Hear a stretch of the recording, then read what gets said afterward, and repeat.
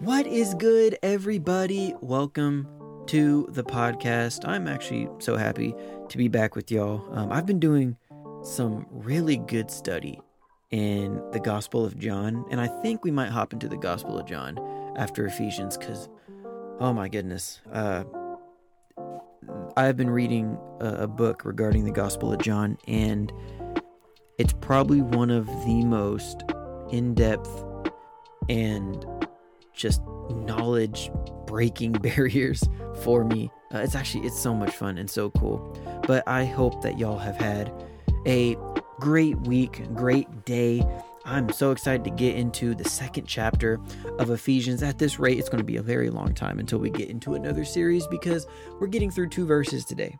We're getting through verses 4 and 6. But like always, God's word is so full of so many things that it's very important that we break it down and make sure we understand it, at least to the fullness of our capacity at the moment, and always just try our best to give God's word the respect and the due diligence that it deserves.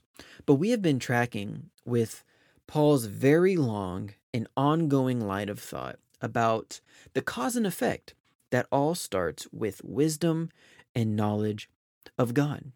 He gives this very long and impactful prayer that he's been praying over the recipients of this letter, and the start of chapter 2 is a continuation of this in Paul's prayer.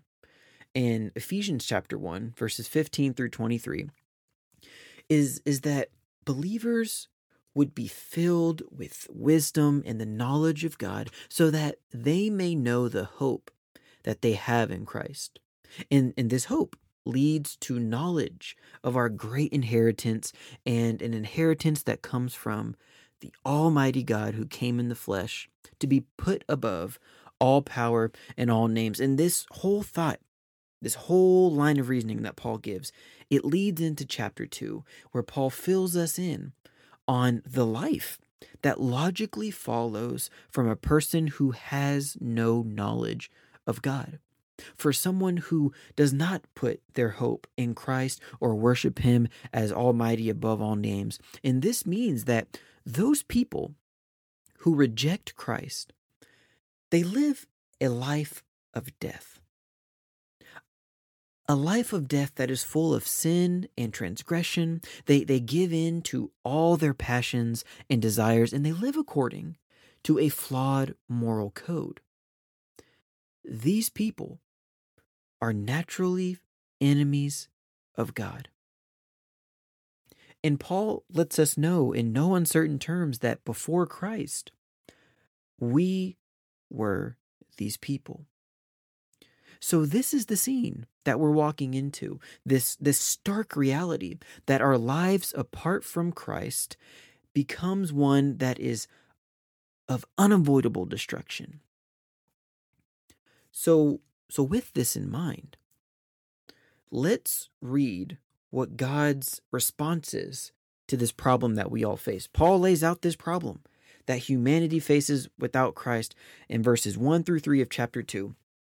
But let's read what Paul sees as God's response to this problem that we all face. We're going to be reading through verses 4 through 6 today in Ephesians chapter 2. And it says this: "But God, being rich in mercy, because of the great love with which he loved us, even when we were dead in our trespasses, made us alive together with Christ. By grace you have been saved, and raised us up with him and seated us with him in the heavenly places in Christ Jesus." All right, so let's break this down verse by verse. Once again, in verse 4, Paul says, "But God, being rich in mercy, because of the great love with which he loved us." Now, verse 4 is starting off right after Paul fills us in that, hey, before Christ, you were living a life of death. You became, children of this world, enemies of God. You were in such a state that was so egregious and terrible. And verse 4 is speaking straight into that situation. And Paul says, "But God, being rich in mercy." Now, the second I hear the phrase, but God, my mind immediately goes to uh, all the sermons that I hear pastors preach nowadays where they'll talk about a bad situation you're in and then they'll say, but God, and the crowd will go wild like, yes, no matter what you're going through, there's always a but God in the situation. So that just kind of makes me laugh a little bit. But what I want to focus on, at least to begin with, is this idea that God is rich in mercy. Because Paul says, hey, God being rich in mercy. And this is interesting. So the Greek word for rich, it also implies not just material goods in that sense, or even like a monetary type of stamp that you can put on somebody. It implies a wealth or an abundance. I think abundance is a better way to understand it here. So God being abundant in mercy. And Paul is telling us that God has this vast surplus of this commodity called mercy. This thing called mercy. God has an abundance, an overwhelming abundance of mercy. And what's interesting is that God does not have this vast wealth of mercy because he's saving it or keeping it to himself. It's not like God has this mercy because he's withholding it from people. Rather, God has this mercy simply because he's able to provide an abundance of mercy far faster and greater than he can hand it out. This is like a never-ending supply chain of mercy. And how do we know this? Well, Paul tells us that God has this mercy, and he gave us this mercy because of the great love he has for us. Now, who is us here? Well, in the most immediate sense, it's Paul's original audience because Paul's writing this letter to them. But Paul qualifies what the phrase us means in the next few verses. Paul lets us know that the us were those who were dead in our trespasses and who were made alive together with Christ. So with that in mind, any and everyone who is made alive in Christ, i.e., all of those who follow Jesus, those are the ones who have been given this undeserved mercy. And maybe the next question we could ask, if we're trying to really think through this with Paul, is why on earth do we need this mercy? Because as Paul just told us a few verses before, we all lived in transgression and sin, and the only way that those sins can be forgiven is through an act of mercy. If we are not going to pay for our wrongdoings on our own accord, then those wrongdoings have to be forgiven another way. If I owe you $10 because I borrowed $10, I promised I would give it back, but now I refuse to give back that money, the only way that the debt that I owe you can be forgiven is if you decide to be merciful and simply wipe away the debt, even though I technically still owe you. But you make things right. I can't make them right. Either I can't make them right because I choose not to, or I can't make them right because no matter how bad I want to, I just can't. Either way, you are the one that hands out the mercy that forgives me of my debt. So God is the one who is handing out mercy as an act of forgiveness. But it's important. This is important to not misunderstand mercy as being a lack of judgment or an alternative to judgment. That's really important. Now, let me explain. We often view judgment as always being a harsh punishment and mercy as always overlooking any wrongdoing and acting like it never happened. However, the cross in its purest sense was an act of judgment and mercy tied into one. And how does this work? Well, we understand the mercy aspect as sins being forgiven and believers obtaining new life. That's great. That's fine. That's dandy. But the judgment aspect is right there with it, because the only people to receive mercy are those who acknowledge their sin and rightfully confess their shortcomings by accepting and following Jesus. That in and of itself is an act of judgment. Let me explain it another way. The only reason why any active sinner who is following their own passions, doing their own thing, doing all that they can to better their feelings, their wealth, their social status, their desires, who are using and abusing other people to simply get what they want, the only reason why any of them, any of us, all of us, any reason why we would ever turn to Jesus is if and when we truly come to understand how utterly wrong and evil our actions are, and that we are in need of something far greater than ourselves to turn this ship around. And that is when we look to Jesus. The very act of looking to Jesus means that we acknowledge that what we have done is wrong. We have made a judgment about ourselves that the way that we have been living is not moral. It's wrong. And we make that judgment on ourselves. And when we choose to follow Christ, we act upon the judgment of our dead life that is in sin and transgressions, and we say, that is not acceptable. I am judging this as being wrong. I am judging myself as guilty, and I need a Savior. And you cannot receive this mercy unless you die to yourselves in order to live for Christ. Because the mercy is only available for those who choose to follow Christ. Like let's reread this here in verse 4. But God, being rich in mercy, because of the great love with which he had for us. And we pointed out that the mercy that God has for us, the us is those who were made alive together with Christ. So if you are not in Christ, you are not receiving the mercy. Now, this does not mean that the mercy is still not available for you to take. You have to first be alive with Christ in order for you to receive this mercy. Everyone can have this mercy, but not everyone receives it.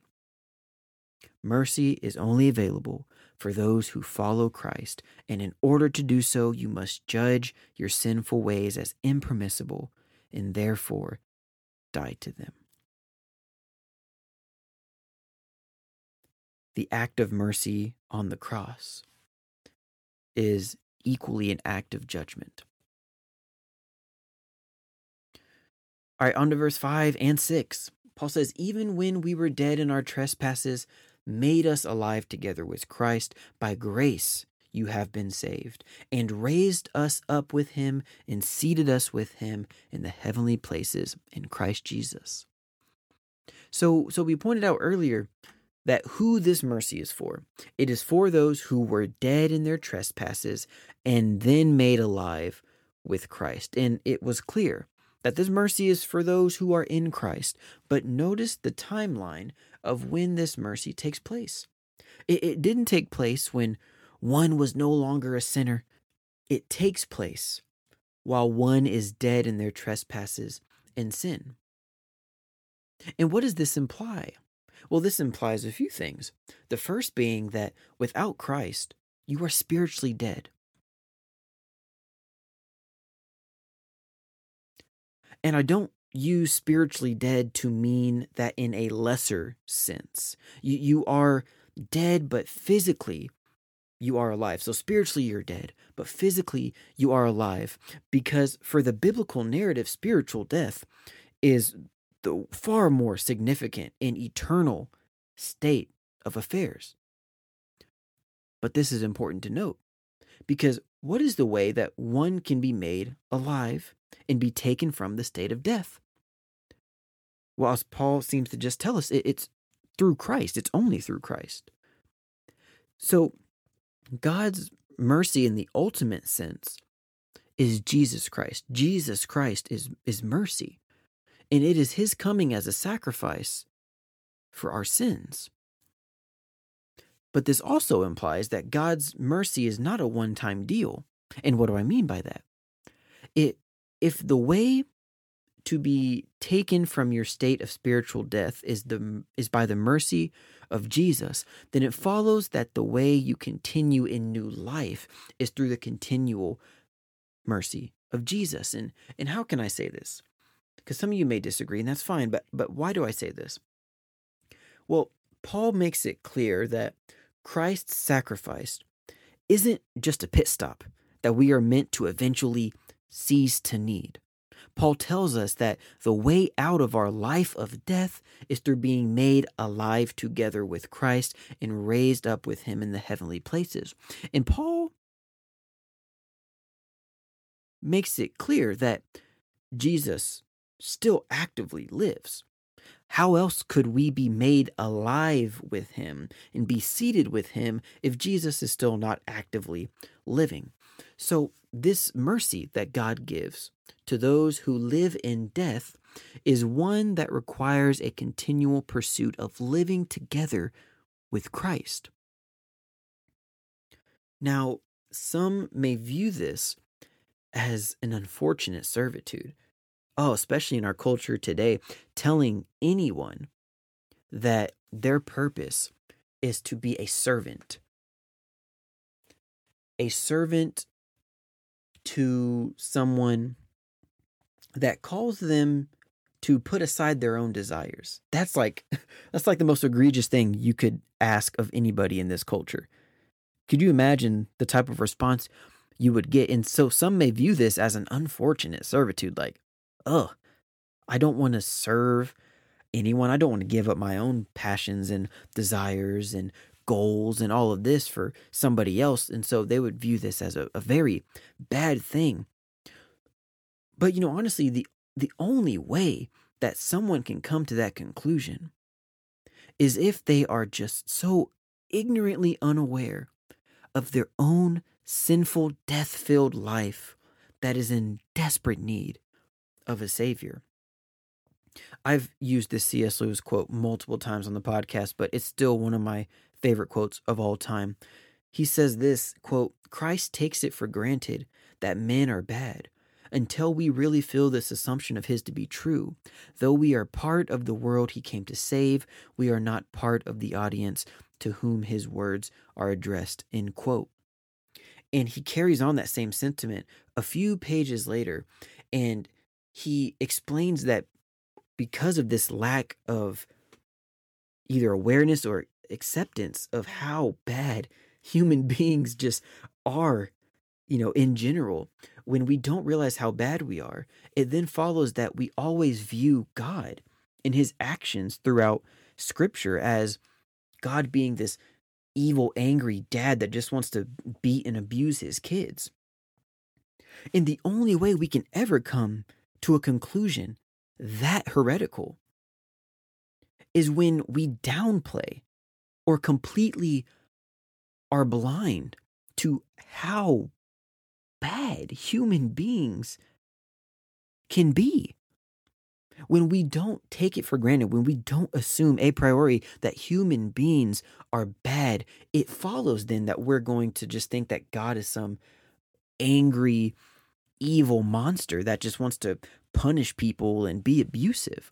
But if we actually understand how bad and evil we are, how misconstrued so many of our desires and feelings and emotions and all of these things are, if we actually understood that, then we would look at the actions that God takes throughout the Bible as a fair judgment, a fair and just punishment. And then we would even be able to see in the moments where God relents from judgment, we would see how unbelievably merciful and patient God is. If we actually understood the magnitude of our sin and how evil we are. But like C.S. Lewis says, Christ takes it for granted that we're bad. And because we don't understand this assumption of his to be true, we're not a part of the audience to whom the words of Jesus are addressed. And that's really, really unfortunate for us. And what C.S. Lewis is saying ties perfectly into this notion that being alive with Christ is an ongoing act of service to Christ. Because we will always view the laying down of our own desires for the desires of God as something that is bad unless we truly understand that we are inherently sinners in need of a Savior. Until we understand that our desires are going to be inherently misguided and that the desires of God for us are far greater, far, far greater. I mean, look at what Paul says again. Let's look at this again. He says that God made us alive together with Christ, and that it is by grace that you have been saved. It is an act of pure, undeserved grace that we have the opportunity to be alive with Christ, which means we have the opportunity and the undeserved grace to actively live to serve Christ and to die to ourselves. Do we not remember what Paul just pointed out in this chapter? We naturally find ourselves being dead in our trespasses, dead in our sins, and we become children of wrath and followers of the world going against God in all ways possible. Paul just told us that in the first 3 verses. And we can convince ourselves that we are living, that we're alive, that, since we're following our own passions and desires, that, we're really living the good life. But ultimately, when that happens, we're dead.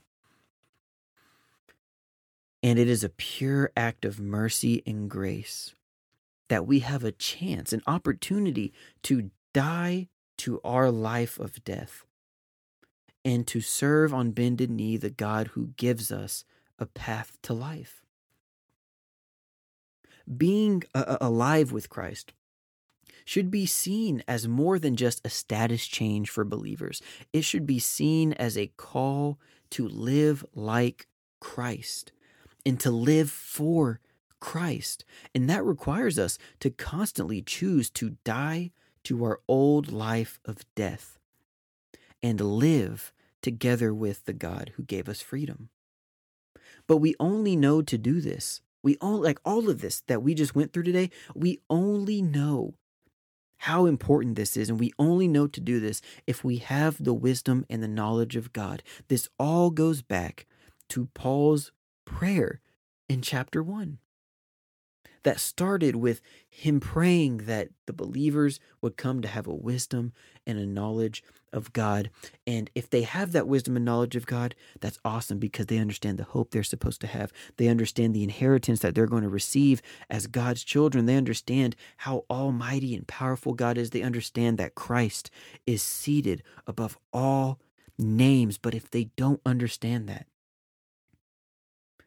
then they will be continuing to live in the world, continuing to live in a life of death because of their sins and transgressions, and they will become enemies of God. But if they have this knowledge of God, even if they are in that state of death, like Paul said in verse 4, but God being rich in mercy, according to his love for us.